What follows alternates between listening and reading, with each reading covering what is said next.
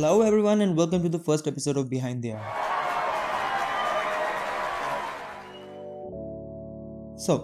What is Behind the Ad? Behind the Ad is an attempt at providing small business owners insight into how they can market and advertise their businesses using the same principles that big corporations do. Why? Because most of the content available on the web is not talking in context with small businesses. And after the COVID-19 pandemic, small businesses will be the ones that will suffer the most.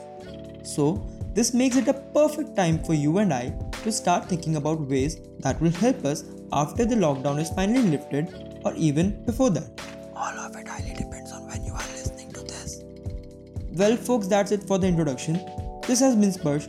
Hope you had a wonderful time. Join me in the next episode of Behind the Ad where I'll talk about various ways in which you can build customer loyalty for your business.